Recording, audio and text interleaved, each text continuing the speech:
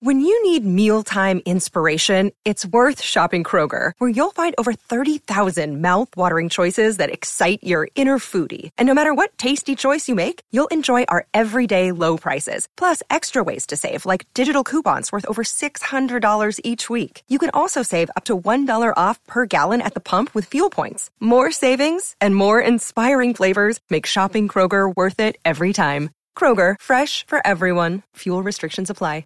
This podcast is sponsored by Ramp. Are you the decision maker in your company? Consider this. For the first time in decades, there's a better option for a corporate card and spend management platform. Meet Ramp, the only corporate card and spend management system designed to help you spend less money so you can make more. Most corporate credit cards offer points as incentives, but those points amount to less than their worth in real cash value. Ramp's business cards offer you cash back, real money in your pocket. Plus, you control who spends what with each vendor. And Ramp software collects and verifies receipts automatically, which means you'll stop wasteful spending and close your books in hours instead of days. Businesses that use Ramp add up to 5% to their bottom line the first year.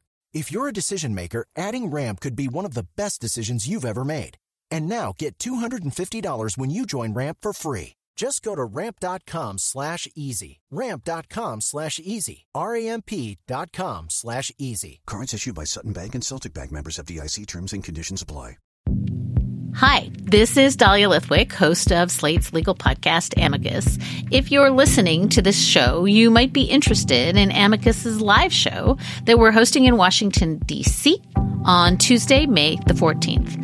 My colleague, Mark Joseph Stern, and I will be talking to some amazing guests, including Sherrilyn Ifill and a sitting state Supreme Court justice, all about how originalism, a relatively recently invented way of interpreting the Constitution, has taken over the Supreme Court and radically reshaped the law.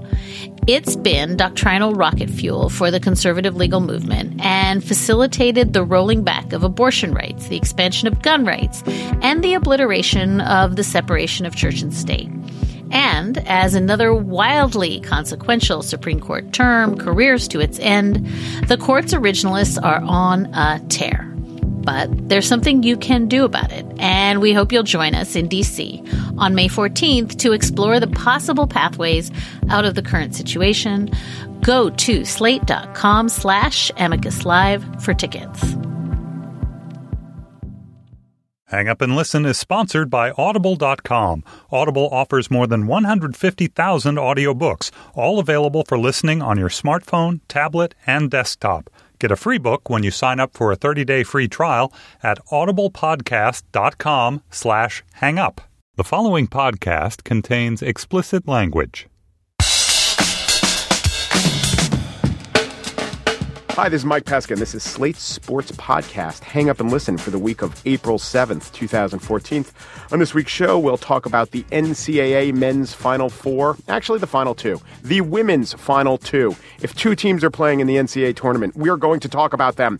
And in the world of soccer, the possible relegation of Fulham and one of the greatest sporting/contest events going, Monopoly, everything about Monopoly. And I'll focus the question this way. Monopoly, does it suck? I'm joined from Washington, D.C. by Stefan Fatsis, author of the books Word Freak and A Few Seconds of Panic, and the Friday sports correspondent for NPR's All Things Considered. And next to me is our guest panelist for the vacationing Josh. I will introduce the guest panelist in a second. But I was thinking about this, Stefan. Josh right now is spending time in the country where we've spent the most time together, and that includes the USA. It's not the USA. Josh is in South Africa. Would you say that's true, Stefan? I would say that's true, Mike. Yes. Yeah. I mean, we spent a lot of emotional time together in the United States. No, but physically in each other's presence. We're more South African friends than U.S. friends. Yeah. Mary Pilon is a reporter for the New York Times who covers... I was looking at the things you cover. I'm going to say you cover contests. Yes. More so than sports. A lot of Iditarod stuff, and you're writing a book on Monopoly. Yes. Do you know what the title's going to be? The Monopolists. Comes out in February. Buy millions of copies. You can pre-order on Amazon now. Mary has also worked as a singing ice cream server, a nanny, and an elf. Thanks. What an illustrious introduction. That's what it all comes down to, those high school jobs. Wait, you were an elf in high school? No, it's even weirder than that. My dad, at one point, who's actually, he's retired now, but among other things was in radio, but also had worked as a Santa. So one of the hazards of being the child of a Santa is you get enlisted, perhaps involuntarily, as an elf. Yeah. As long as you weren't dressing up as an elf while you were nannying Mary. No. Scared away. Did you have an elf name like Crumpet or like Sedaris had? No, I wish. I mean, that's the problem is once Sedaris writes about anything, the bar is so high. Yeah. So my elf career, there will be no Sunday Review piece on that. That is not a creative impulse, I feel. But, there's always ice cream. Yeah. There is always ice cream. Oh, I could eat it for the rest of my life. Anyway. Yes. If your dad's a Santa, they make you be an elf. That is true. Like we saw that documentary on mascots, and Bongo, the Milwaukee Buck, made his kids be little bucks. Well, anyway, speaking of basketball, but the amateur kind, since 1985, 2 teams seeded 7 or under have made the finals. In all those years combined, this year, 2014, 2 teams seeded 7 and under have made the finals. This is a little bit of an asterisk-y thing to make that stat sound impressive. I had to lie and kind of imply that a 7 seed has ever made the finals. That's not happened before. UConn did it this year, and Kentucky is the 8 seed in question, although they were the preseason number 1 seed. Couple of great games Saturday. Stefan, take it where you will. They were great games on Saturday. Very, very, very exciting games. Let's talk about the seeding business. Let us talk about the fact that we have an 8 seed and a 7 seed. That would add up to 15. That by 4 is the highest combined seed in a final. 2011, UConn and Butler, 3 and 8 were the previous record holders there. And let's look at the reasons why KenPom and 538 and all of our analytical friends that maybe this sort of stuff doesn't matter quite as much as we'd like it to matter when it comes to actually playing the games, especially with a team like Kentucky. We kind of forget sometimes that college teams, unlike professional teams, are not molded as tightly because they are A, children, B, the numbers of freshmen, particularly on Kentucky, mean that there is vast areas for improvement. There's room for improvement over the course of the season. So this is a case where small sample size, the more recent games, maybe has a lot more to do with why these teams are in the finals than larger sample size of the entire season or the past 2 or 3 years. Right. If you look at, these freshmen on Kentucky, the 6 games in the tournament, it'll be 6 tonight. That's like 16% of their entire college. Well, we try not to call it careers, but I know what you're saying. I mean, Mary, do you want the seeds to be right, or do you want the lowest seeds possible to advance the Cinderella complex? Well, I'm so glad with how it's worked out, because I think at the women's tournament, you have the opposite, right? You have these 2 undefeated terms. You have the Beyonce teams, right? That just rocked it all the way through, completely clean. And so it's a very high stakes game in a different way. And then on the men's side, you have the battle of the underdogs. And I've been fascinated with this March Madness because the math thing has been so at the forefront. I and others wrote about it. You guys have talked about Nate Silver and others, and we're obsessed with predictive results. And I love math as much as the next person, but I also think like anything, there's limitations to it. So I think it's fantastic that this tournament has worked out with 2 totally different competitions, but also busted a lot of brackets, mine included. And you have a battle where, you have these 2 teams that they weren't my picks. They weren't President Obama's. They weren't a lot of people. So I think it's actually great how it's worked out. Right. Although if you do put a ring on it, that is an NCAA violation. Yeah, I don't care about, my question to you maybe indicated where I stand. I don't care that ones win. On the one hand, we want the tournament to be logical. On the other hand, even KenPom will say just because we have these teams in the tournament doesn't mean his shit doesn't work, right? It just means that in a 6-game series and all the stuff we were talking about, freshmen will rise. And it also means that there's great variation. If you look at, the key stat of this tournament, I think, is Aaron Harrison's 3-point percentage, which during the regular season was 30.6. And the postseason, including the SEC tournament, he's 23 for 45. So he's shooting over 50%. And he was a very huge 1-for-1 in that game against Wisconsin.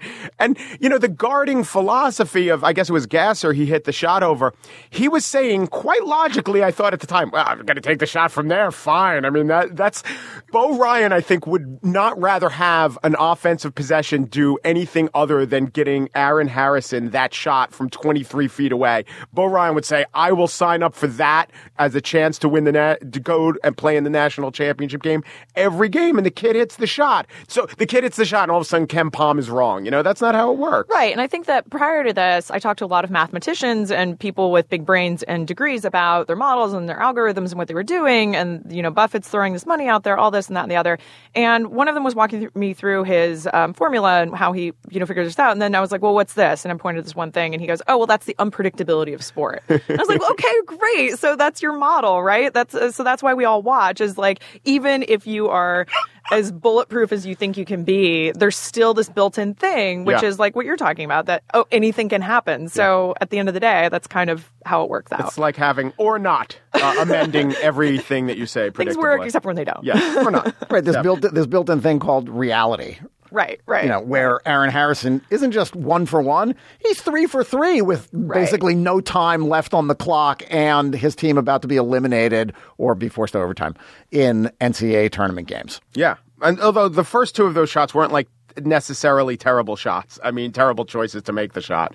But yeah, he had to do it. Now, if you want to talk about, as Mary there indicated, so if it's the thing we love is logic holding forth, and it might not be logic in the women's tournament, it might just be, and I think this is the case, that Notre Dame and Connecticut are just so much better than everyone else. So it's kind of been a bifurcated tournament. There are 2 teams that never lose and never really come close to losing. And there's a whole bunch of other teams that could do exciting things, and, in the games to get to the Final Four, it was Maryland versus Louisville, right? And that was a pretty good game. But take what you can from that. Here we are in the finals, the only game that everyone wanted to see. And I guess you'd have to favor Connecticut just because of injuries on Notre Dame. But good thing or bad thing, do you think, that we have the juggernauts meet and no one else really has a chance to overthrow them? I always would like to see the women's tournament get more press and more attention than it does. So I think it's partially a reflection of that. And last year you had so many different storylines. So it's good and bad. I mean, I think, which is a lame answer. It's like when I can't remember which stats blog it was, said, oh, the outcome is 50-50. And it's like, it reminds me of when Academy Award nominees are like, my chances are 1 in 5. And it's like, what does any of that get you? So I think it's, given what happened in the men's tournament and how bonkers some elements of that turned out, I think as a viewer, it's good. But for the development of the sport, I think that, you want there to be more upsets. You want it to be a little bit more dynamic. They're 76-0. 76-0, these teams incredible. are. It's incredible. And it does say something less about the sort of the parity in women's basketball than the dominance in recruiting, and how a couple of coaches and a couple of schools can become so far ahead of even their closest rivals. And we're talking about Stanford and Louisville in the last few years, thanks to Shoni Schimmel, who was spectacular during this tournament. She had a great game in the quarterfinal, a little erratic at the beginning, but then just poured it on at the end. I can't wait to watch her play professional basketball.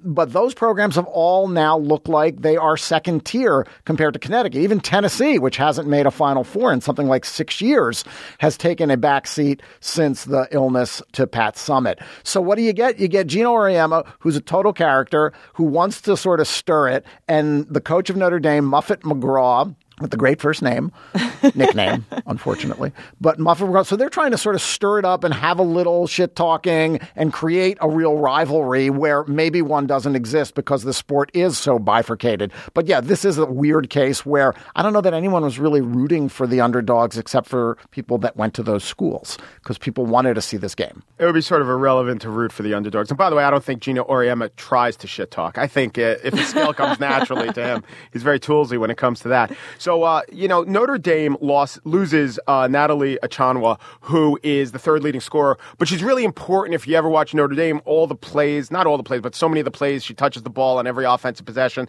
The offense kind of flows through her. So we were looking at the Stanford game. Well, what's going to happen? Are they going to be hurt in terms of rebounding? She was the number one rebounder. Stanford was out-rebounded by Notre Dame 50-21, including Notre Dame had 19 offensive rebounds to Stanford's 4. I know that game's not going to necessarily translate into Connecticut, but I mean, I've never seen a deficiency exploited to become such an asset in terms of, losing a key player and what she's supposed to give you. I still think the injury makes Connecticut the favorite, but actually I was looking for betting lines to see literally if they're the favorite. And this is another way that the women's game it would be great if they had betting lines, but Las Vegas doesn't put a line on it. Sometimes they put a line on WNBA, but I haven't seen a line on the women's game. One more thing about Connecticut and Stanford.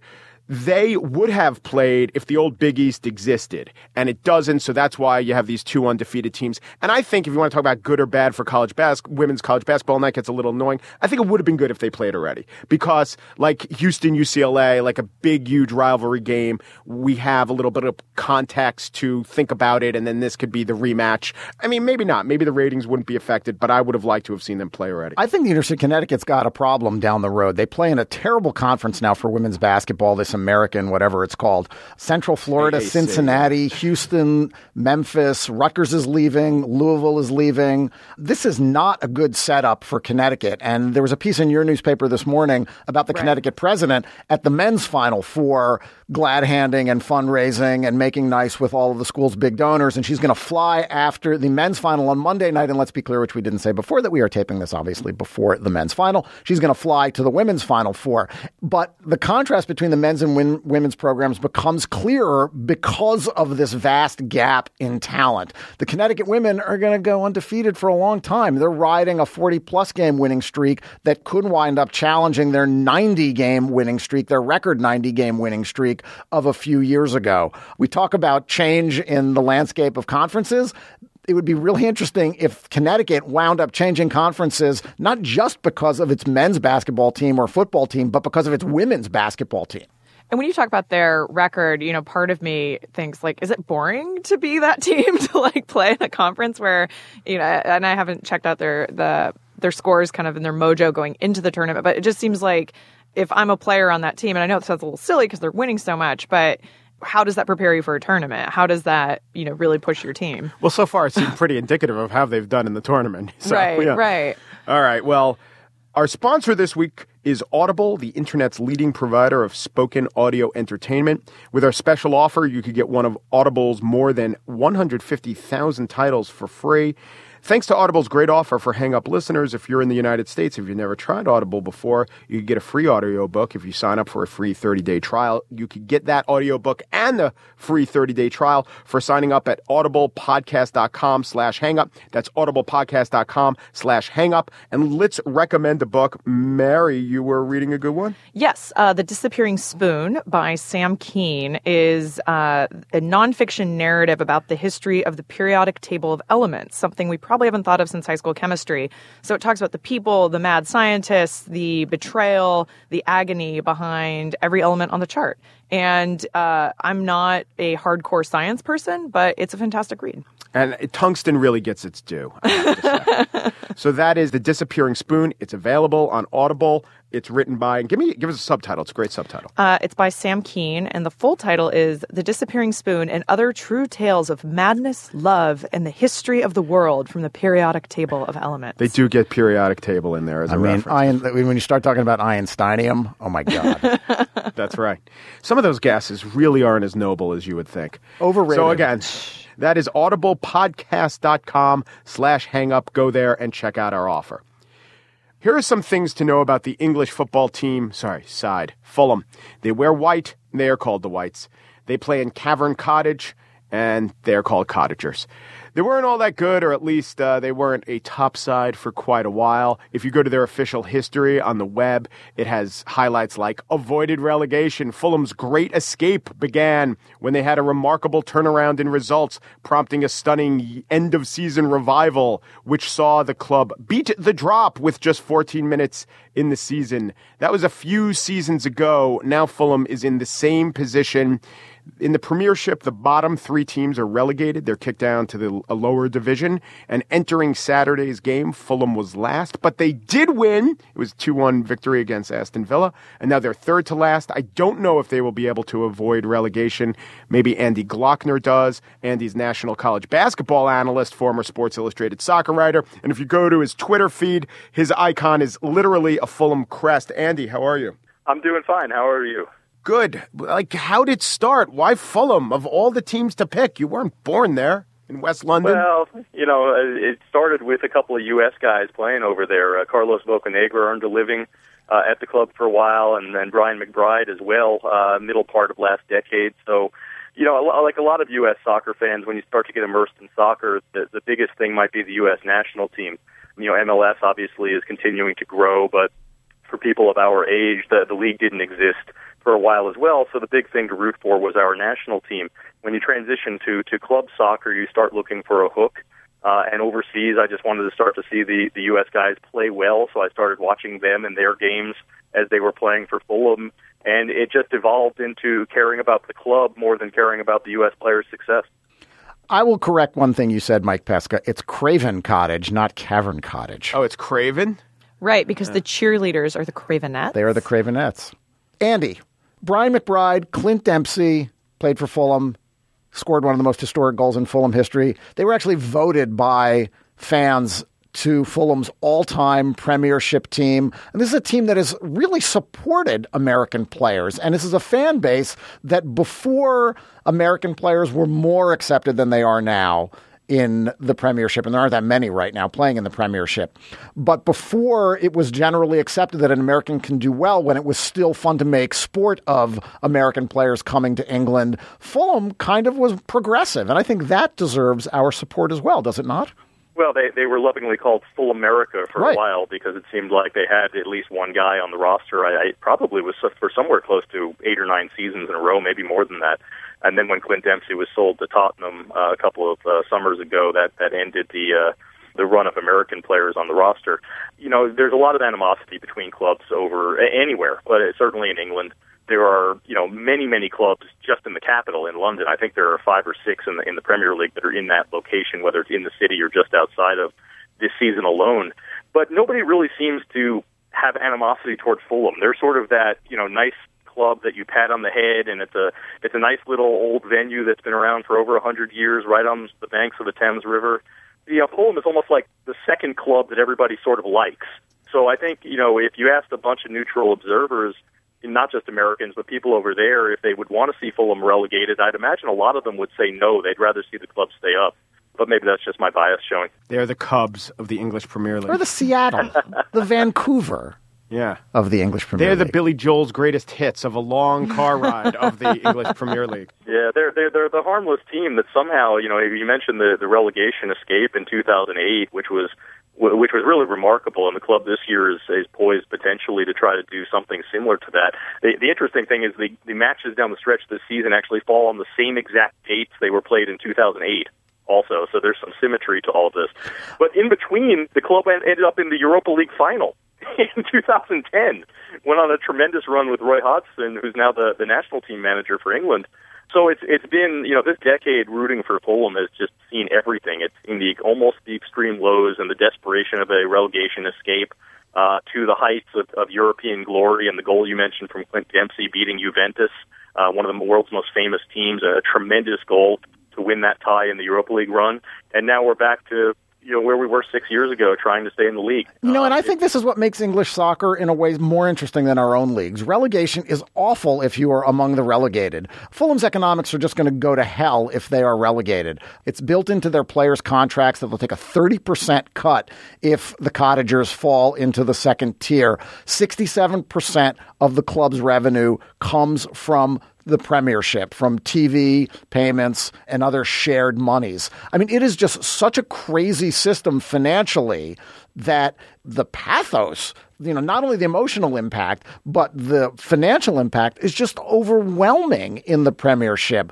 And I think for a fan, that must be just awful to know that you're going to lose a third to half of your roster, if not more, and that you're going to be, consigned to playing teams that you don't really respect as a fan, even though there are plenty of names in the championship that are familiar and former Premiership teams. I think that's the first time I've heard the term pay cut in relation to elite sports in years. Just as a concept, it's like mind-blowing to think about. Wouldn't it be refreshing in the United States that if your team performed poorly, you didn't have to pay your players as much? That would be really Insert great. Yankees joke here. Right, exactly. But, it's a very difficult situation. And you mentioned there are some names down in this championship that, decent soccer fans would recognize. And that's because it's very, very hard to get out of that league once you drop into it. It is a grind. It is a 24-team league, so you're playing a 46-match schedule, and only the first two teams get promoted automatically. Then the third through sixth place teams end up in a playoff, and one more team goes up. Just because you are a former, Premier League team does not guarantee success. And for what Stefan was mentioning, the money aspect of it is huge. Your TV revenues get shredded when you go down there. Now, the one advantage Fulham may have is this year started a massive new TV contract for the Premiership, including worldwide rights. I think by themselves were almost $2 billion in worldwide television fees. The entire package is $5 billion this year. It's an enormous jump from last year. So Fulham, or whoever does get relegated this year, will be going down to the championship with a much bigger stack of cash in terms of parachute payments and what they earn from TV this year than teams even that went down last year. Maybe that will help in a bounce-back bid. Maybe some of these teams will be able to get back up on the first try.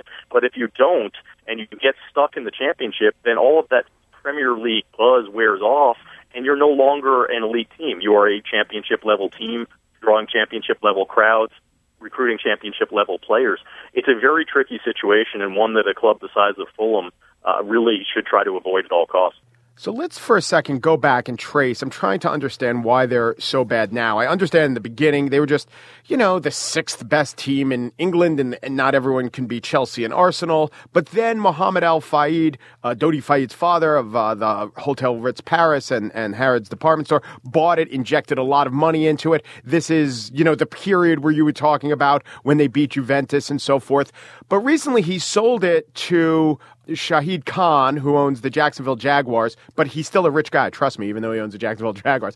But even though Khan is this super rich guy, they've done terribly under him. Is it a money problem?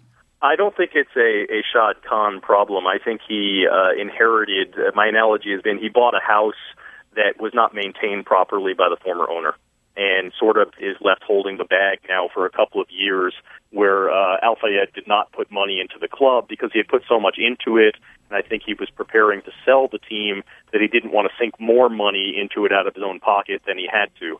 So they sort of started with a roster that obviously did very well in 2009 and 2010, and then they didn't really follow that up with the necessary investment, and then sold a couple of key players, not only Clint Dempsey, but Moussa Dembele also sold to Tottenham for 15 or 16 million pounds, a very influential young central midfielder. And Fulham just never rounded out the roster properly. They patched it up with short-term solutions and loan signings and one-year deals, and tried to skate by really until Al Fayed was able to sell the club.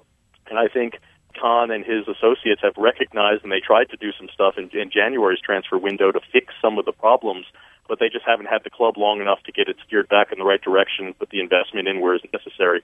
I think that's a huge advantage for Fulham, though. If they do go down, they obviously have a multi-billionaire owner who's willing to put his money where his investment is, and that certainly would help. Has that happened with championship clubs getting out of the championship in relatively short order because their owners are willing to invest a lot of money that they're not going to recoup from TV and gate? There are some limitations. England has the financial fair play laws in place, so there are ways that you can get around it in certain ways, at least for the short term. It's almost like NFL salary cap stuff. You can sort of borrow for now and then end up in hell later kind of thing, to make it in a simplistic American sport example. The first year, yes, I think you can basically say we're going to try to keep some guys on the roster that we probably can't afford given our TV revenues and hope we bounce back the first time. But if it doesn't work, then you have to concurrently be rebuilding the team from the bottom and rise up some of these youth prospects. Fulham has one of the best youth development programs in the country right now. Their U18 and U21 teams are both excellent. They have some very good prospects if they can hold on to them if they get relegated, because other teams then come and pick over the carcass. They want your better players. So it'll be an interesting process if it happens, but this weekend's result at Aston Villa gives them at least a little hope that they can avoid it. Well, as I'm looking at the standings table, they are ahead of Cardiff City and Sunderland. One of those teams will probably play by the time they might be behind them. So they're not in last place. But can they catch Norwich City?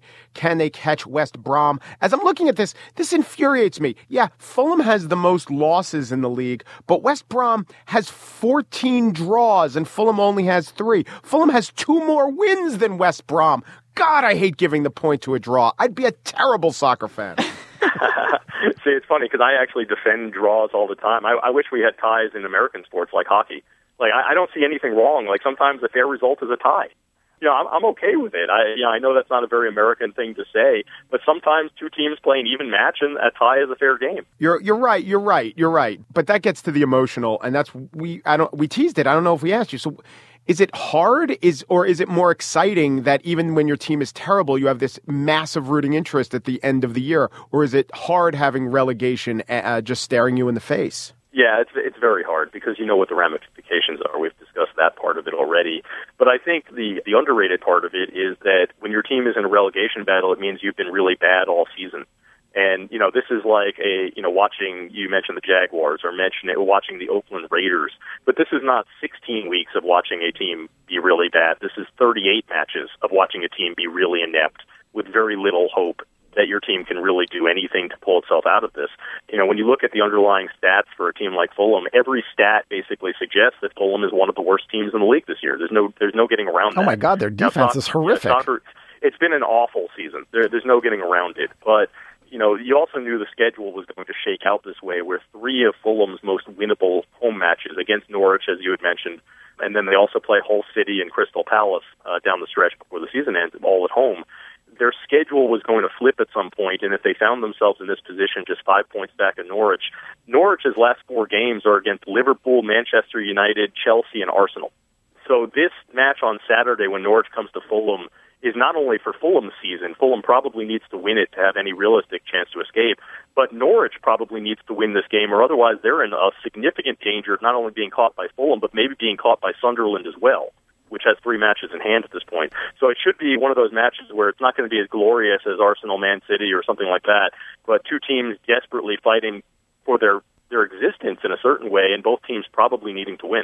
I think it's been fascinating with in the last year how much more interest there's been, American interest in European soccer. I grew up in the Pacific Northwest, and the Seattle Sounders and the Portland Timbers have a legitimate rivalry. It's a place where high-level soccer is actually has taken hold. And Seattle's kind of a weird sports town anyway because of the comings and goings there, so it really filled a void. So European soccer hasn't resonated with me as much just because I'm somewhat spoiled being from a part of the country where there's a good soccer scene. I think the relegation concept is kind of amazing. And there's certain things about European soccer. I think it's better to watch on TV, honestly, than football. But I think that whole idea and the race to the bottom, if you will, which is like the most inappropriate use of that term, but I think it's fascinating because the battle is for something different. And, how can you not root for Fulham? It's such a Charlie Brown story. And here is West Brom trying to yank the football away. Wait, I've just mixed sports metaphors and Charlie Brown. Andy Glockner, who thinks with his brain about college basketball and feels with his heart about Fulham FC. Thank you, Andy. Thanks a lot, guys. All right, do not pass go because our next topic is Monopoly. The game maker Hasbro announced that they were going to introduce some what's called house rules. These are the rules that people play with casually, not a part of the game, and they were inviting fans to debate the house rules on their Facebook page. Problem with Monopoly, and a lot of this has been detailed by the groundbreaking professor of board games, yes, that's a real thing, at NYU, Jeffrey Fuchs, who does this great lecture called Does Monopoly Suck? Spoiler, kind of does. But a problem with Monopoly is there's no way to push anyone out of the game. There's so much money roiling around. Most of these house rules actually exacerbate the problem, but that's okay. People love their Monopoly, and they have it close to their heart. In fact, Mary has written or is writing a book about it, and Mary, I'll go to you first and say, is the appeal of Monopoly just that Monopoly has been appealing to our parents and grandparents and no one really stops and says, this appealing game really doesn't have that much appeal? Right. I think there's a lot to it. And I think that there's been some research that indicates brands that you're introduced to as a child, you maintain a lifelong attachment to in a different way than something you're introduced to in your 20s or 30s. So I think there's a huge nostalgia component. But then the house rules debate reminds us that most people don't play Monopoly correctly. So anytime you inject cash in the game, yes. And it's always fun if you you play Monopoly with people who grew up in different parts of the country because they start arguing about the rules, even though every set comes with a written set of them, there's a big impulse to put more money into the game, and it makes it go longer. So when people complain about the game being so long, that's kind of their own fault to some degree. So elite players or players who even just follow the rules usually wrap up at an hour, 90 minutes tops. And it makes the game more deal heavy, more aggressive, rather than just throwing a bunch of paper around. But aren't there inherent flaws with the game? I mean, game theorists and people who study this, I cited the NYU board game professor. Like, they will say that this is just not a game that is designed, optimally. It's no Settlers of Catan. It's no game that, has actually improved over the years after people realize that there are fundamental flaws to it. I agree. And I think Mary's absolutely right. The reason that Monopoly continues to sell millions of units and that Hasbro continues to throw some social media and marketing muscle behind it is that it is ingrained in our brains. We believe that Monopoly is a great game, that it is a classic because it goes back almost 100 years. I guess more than 100 years if you buy the origin theory, right, Mary? Yes, 1903. And therefore, we are going to play it because we think we're supposed to play it. Hasbro has a dilemma with these kinds of games. And my favorite game, which I think is a far superior game because it engages more parts of your brain, it varies more from game to game, it is far more intellectual than Monopoly. Scrabble, of course. That the problem Hasbro has with these games. I thought for a second you were going to wow us with this game that we hadn't heard of. Are you kidding me? I went with Scrabble. Right. Yahtzee! Candyland. Just got to pound the gumdrop falls over and over.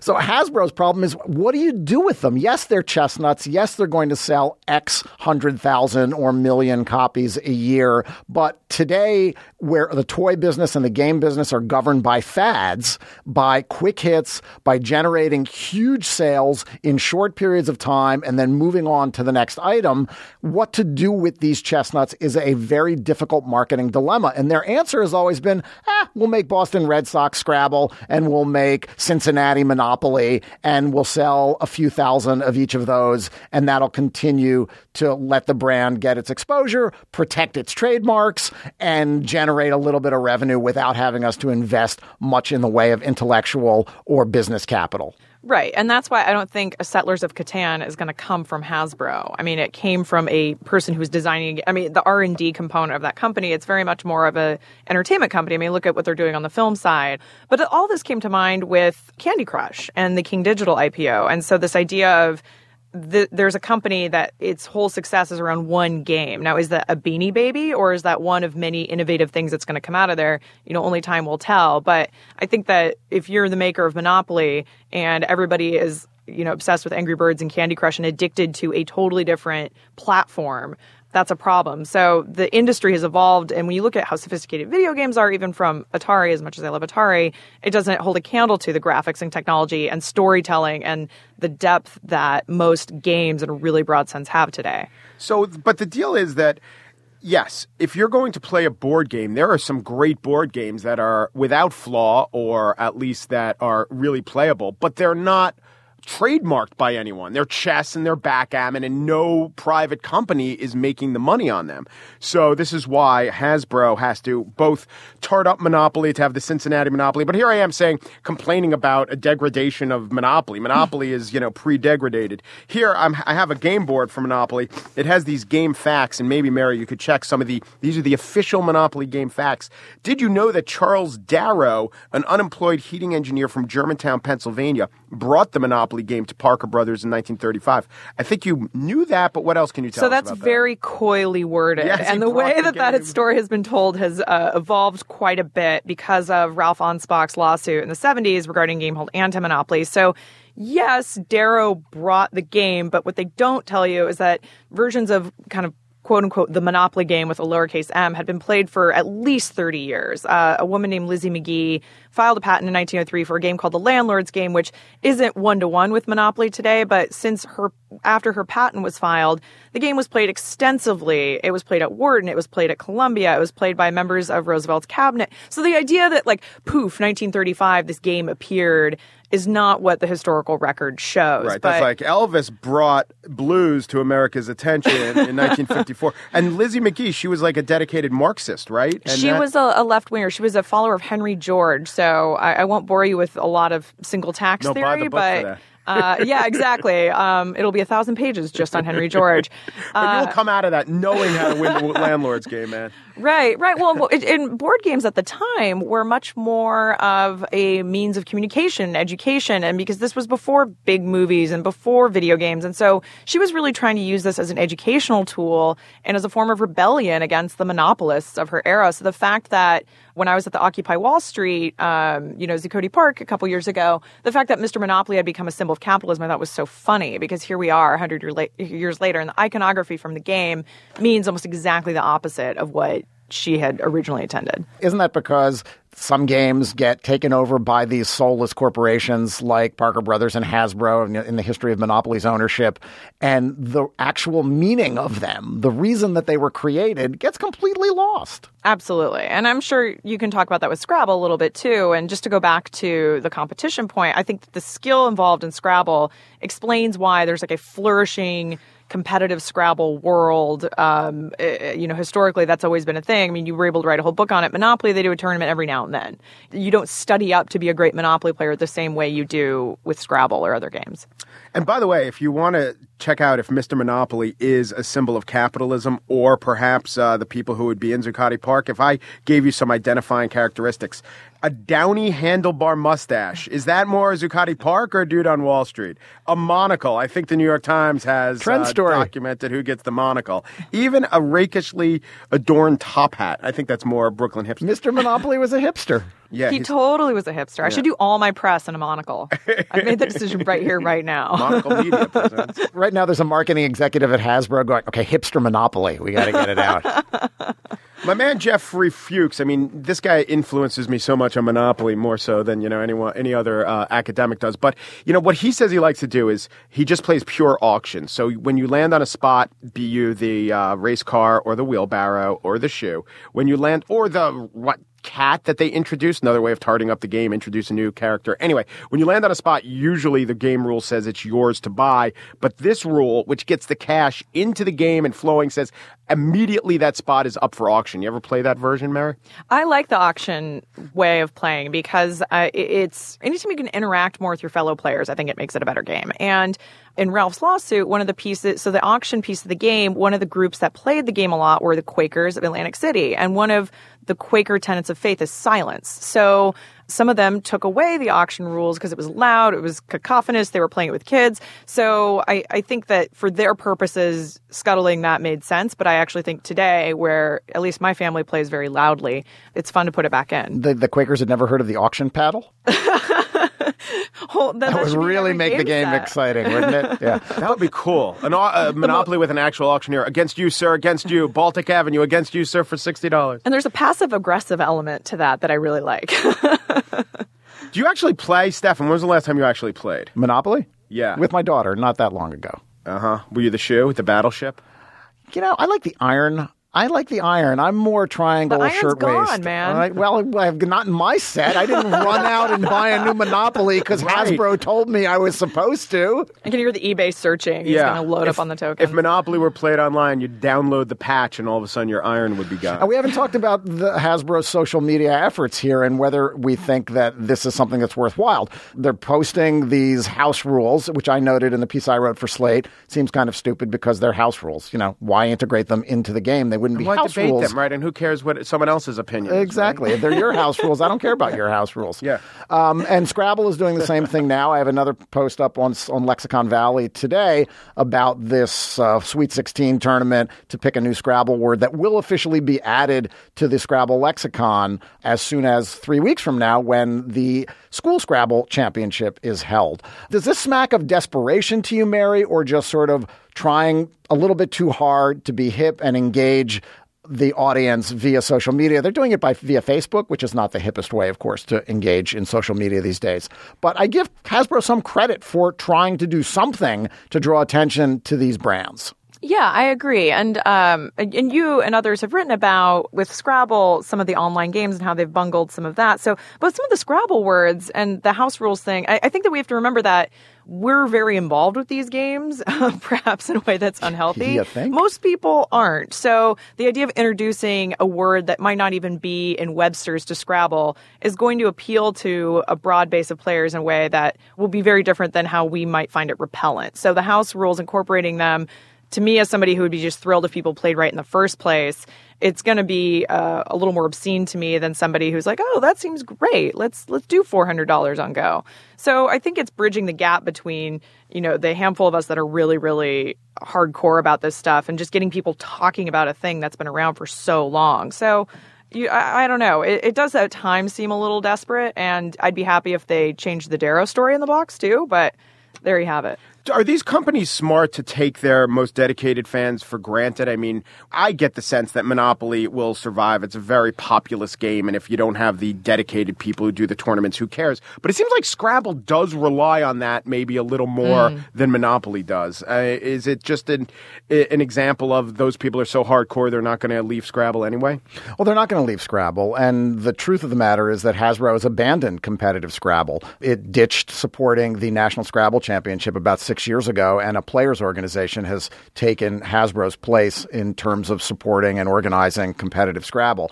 It also last year decided to slash the budget for the National Scrabble Association, which had been around for 25 plus years, and take in-house the management and operation of the school Scrabble tournament and program. So there is a cost-cutting thing going on where, and this is sort of a legacy of Hasbro's approach to this game, which is that we don't see a whole lot of remunerative benefit from spending a few $100,000 a year to support the competitive side of the game. Their goal is to sell boards and apps, and they made a conscious decision that by running a national championship doesn't really help them achieve those ends, so they've scaled back from that over the last few years. All right. Well, that was Stefan on his favorite game, Scrabble, Mary on her favorite game, Monopoly, and I didn't get to talk about my favorite game, Hawaiian Hangman, where the body parts are 13 and the letters of the alphabet are 12, so you always win. But anyway, let's go on to After Balls. Fulham has or had a mascot, Sir Craven of Cottage, who was apparently pieced together from scraps of aluminium foil. He is just an afterthought of a knight.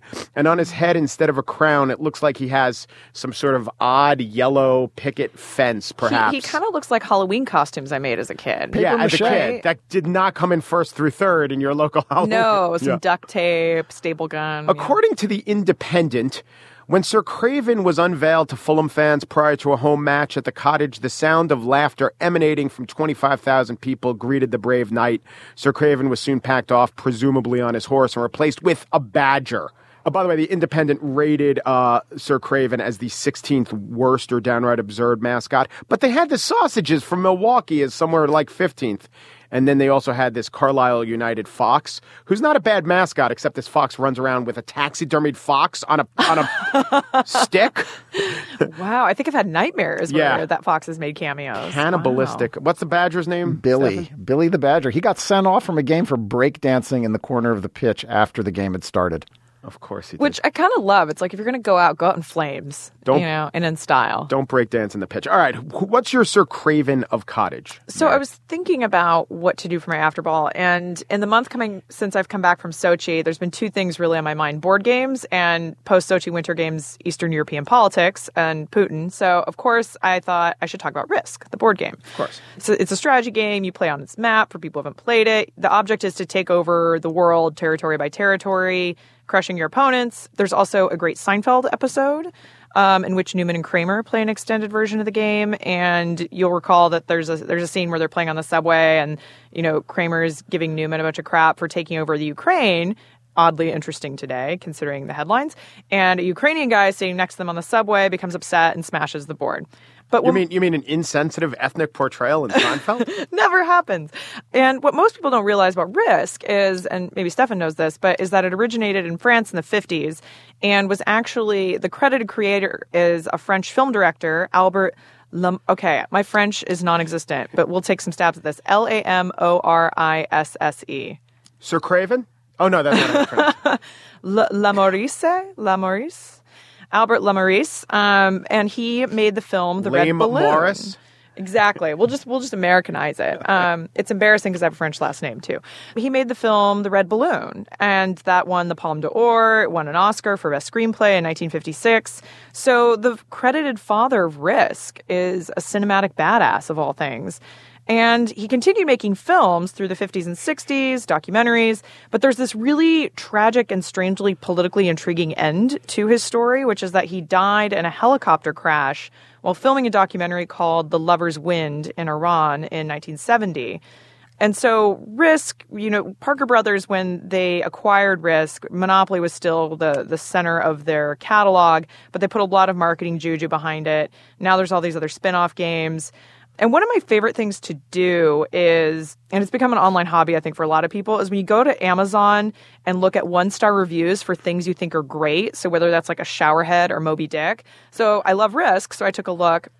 And there's this whole issue that comes up that I hadn't even thought of, which is it's a geography teacher's nightmare because there's this blobification of the countries on the board. So one user wrote, for school-age children, the middle school is expected to be the formative stage of learning about world geography. The game interferes with the cognitive process in confusing and politically corrosive ways. So that's your nugget of Risk edutainment for the day. And I just thought that people should be as perplexed when reading about Eastern European politics as I've been the last. I wonder if people go to Irkutsk because of Risk on vacation. Do they visit Irkutsk on vacation? Politically corrosive. Yeah, don't take that too far. It's politically corrosive. It's destroying our children and their sense of geography, everything about it. Well, Stefan, I'm going to take the host prerogative and back cleanup. So what's your Sir Craven of Cottage this week? In 1983, Steve McKee was coming off of 6 years of teaching and working in Alaska, and he had an idea to spend a year going to sports events. He started with the two-man bobsled championships in Lake Placid, ended with the Super Bowl in Tampa. He went to the women's powerlifting and the outdoor speed roller skating and the North American Sled Dog Championships, USFL and MLB and NBA and NASL games, the U.S. Tennis Open and the Indy 500, jousting and juggling and rodeo and water skiing. At the time, Steve wasn't a sports writer, but he had taken some journalism classes and had a friend at the Anchorage Daily News who offered to sponsor him when he went to events to get credentials. He traveled and often slept, all 6'8" of him, in a broken-down van he nicknamed Jabba, which would get stolen in New York. He persuaded newspapers and magazines to run stories and cold-called NPR and wound up checking in throughout the year with Bob Edwards, the host of Morning Edition. Steve McKee dropped by our studios yesterday. You may remember that Steve is traveling around the country covering major and very minor sporting events. In September, Steve says he missed the Mr. and Ms. Bodybuilding contest, but was able to make it to the U.S. Open Tennis Championships in New York. They probably have the best hot dogs of any place I've been the entire year. No kidding. No kidding. Somehow I've never associated hot dogs with tennis. Well, I didn't either, but see, one thing I've been doing this whole year is I've been keeping track of the hot dogs throughout the year. I say, I want a hot dog, and then I see what I get. I said I want a hot dog, and I got a roll with caraway seeds in it, sauerkraut with bacon bits in it, and Grey Poupon made with white wine mustard. It was easily the best hot dog. Steve found stories at every event about obsession and devotion and passion in the minutia of tiddlywinks and the subculture of synchronized swimming. People naturally opened up to this tall, bearded, goofy, enthusiastic guy. Drunks at the Kentucky Derby, the navigator on Dennis Connor's Liberty, which lost the America's Cup to Australia, good old boys who trained quail hunting dogs. Pre-cable TV saturation, pre-internet, pre-everyone knowing something about everything, Steve's travelogue storytelling is curious, unpretentious, snark-free. You can hear it in those NPR interviews. Steve didn't have a book contract when he started and was stunned when McGraw-Hill gave him one. One of the best chapters in his book, The Call of the Game, is about the New York Marathon. Steve followed an elite runner named Katie McDonald. Katie in 1980 had won the first marathon to pay runners over the table, causing a scandal in the sport. Steve weaved a long interview with Katie, with following her from borough to borough. It's a story of the times, particularly of the rise of women athletes. Katie says she started running in college around a track at 11 p.m. because it was dark and nobody could see us. That and the fact that she wanted to avoid the fate of her father, who died of a heart attack at 62. At the bottom of page 288, Steve wrote, "My father had died of a heart attack when I was a senior in high school, too. He was 50 and I was 16. He died at home right after watching The Immortal Man on television. I was the only one at home, and I was taking his pulse when it stopped." In his late 20s, done playing basketball, Steve, like Katie, suddenly realized I needed to work at not having a heart attack. The month before he left Alaska, Steve finished the Equinox Marathon in Fairbanks. It was a story that would define Steve's life. He kept running and lifting weights and pulling on a rowing machine for the next 30 years. I heard about his routines for almost 20 of them. Steve was a copy editor and my closest friend at the Wall Street Journal. He was the first editor of the paper's online Daily Fix column and the first sports editor of the Weekend Journal section, and often my editor. He wrote 2 weeks of fantastic columns from the 2002 Winter Olympics in Salt Lake City, and in 2008, he wrote a book about trying to outrun his genetic curse. It's called My Father's Heart, and it's a beautiful piece of writing. Steve did lots of beautiful writing. I saw Katie McDonald over the weekend at Steve's funeral. Last fall, at age 60, Steve suffered a torn aorta. He survived a 9-hour surgery and a stroke and was recovering and preparing to write about what had happened to him when, last month, he suffered a second tear, this time accompanied by 2 massive strokes. He died on March 31st. On that date, 31 years ago, Steve was making his way to the Final Four in Albuquerque. His Anchorage Daily News credential failed him. He slept in the Albuquerque Rescue Mission and at an airport lounge. But he got into the games. Scalpers were selling tickets for $5 apiece. And he saw NC State beat Houston 54-52 on Derek Wittenberg's airball and Lorenzo Charles's dunk. "Oh my God, oh my God, oh my God. That's all I could say when the game was over," Steve wrote. And then he climbed into Java and drove cross-country to the Masters. Mike, what's your Sir Craven of Cottage? Well, Nate Jones, who's a reliever and, in fact, was maybe going to be the closer for the Chicago White Sox, has been injured, and he's gone on the disabled list, and the injury is listed as glute. Gluteus. This is not a common injury, though it should be. The glute's a big muscle. You need it to pitch. Huge. That's why it's Maximus. Well, that's right. That's how big it is. By the way, do you know if there's a gluteus minimus? No. There is a gluteus minimus and even a gluteus medius. So you got your big middle. It's just like size of a soft drink. But anyway, I was wondering, how come no one gets glute injuries? I went back and checked the DL list for last year. Not one player on the DL with a glute. 2012, no one on the DL with a glute. In 2011, Randy Johnson underwent surgery to repair a herniated disc in his back, right? And Johnson, this is how they say it in the paper, Johnson on the disabled list since June 11th with a tight glute. All right, so I looked up what his injury was listed as. Nope, hip injury. And that's what they do. They're too ashamed to say glute or it's a family game, so they cover it up with all this hip nonsense. There are glutes left and right that are being pulled, people, and no one's owning up to it. No one except maybe Rich Harden, who in 2010 went on the DL with a sore glute. I give all credit to Rich Harden, who is maybe a pitcher who's like healthy 7 days a year, I think. At least he owned up to his glute injury. It was a sore glute. He wasn't getting around the fact that he had a hurt glute. That guy was felled by his glute. In other glute news, Troy Percival also went on the 15-day disabled list. This was years before, I think in 2007. Of course, it was listed as a hip injury. But, further research shows that it actually was a glute injury. Here's the weird thing, and this tells you a little bit, and this is a side note, but a bit about the mindset of athletes. It was a freak thing that happened. This is Percival talking. It was a freak thing that happened 2 or 3 nights ago, Percival said, before Friday night's 3-1 loss to Tampa Bay. I was warming up, and when I went to make my leg kick, my hip popped out of the socket and then popped back in, so I didn't think it was a big deal. But the more I kept throwing, I kept losing all the strength in my leg. Yeah, Troy, I know you're a tough guy, but when the hippie goes out and the hippie comes in, call it a glute and go on the DL. And that is my message to Major League Baseball. Own up to your glutes, people. Nate Jones, you got a sore ass. It happens. I can't wait for you to quit your job and start The Glute Advocate, the publication the world has long needed. Glute advocacy is a cause whose time has come. Right? The glute monologues. I'm going to get me and Percival and Johnson, and we'll just talk very freely about our glutes. And we would love your feedback on what we talked about today. You can email us at hangup@slate.com. We'll also gather links to the stories we discussed on slate.com/hangup. Please subscribe to Hang Up and Listen in iTunes. You can find us by going to itunes.com/SlatePodcasts. And when you're there, leave us a comment and a rating, and make the rating be a good rating, unless you hate us. Please become a fan of Hang Up and Listen on Facebook at facebook.com/hangupandlisten. Our intern is Casey Butterly. Our producer is Mike Volo. The executive producer of Slate's podcast is Andy Bowers. Mary Pilon, I want to thank you. You were great. And your book should be coming out when? February 2015. The Monopolists. And please, folks, remember Zelmo Beatty, and thanks for listening.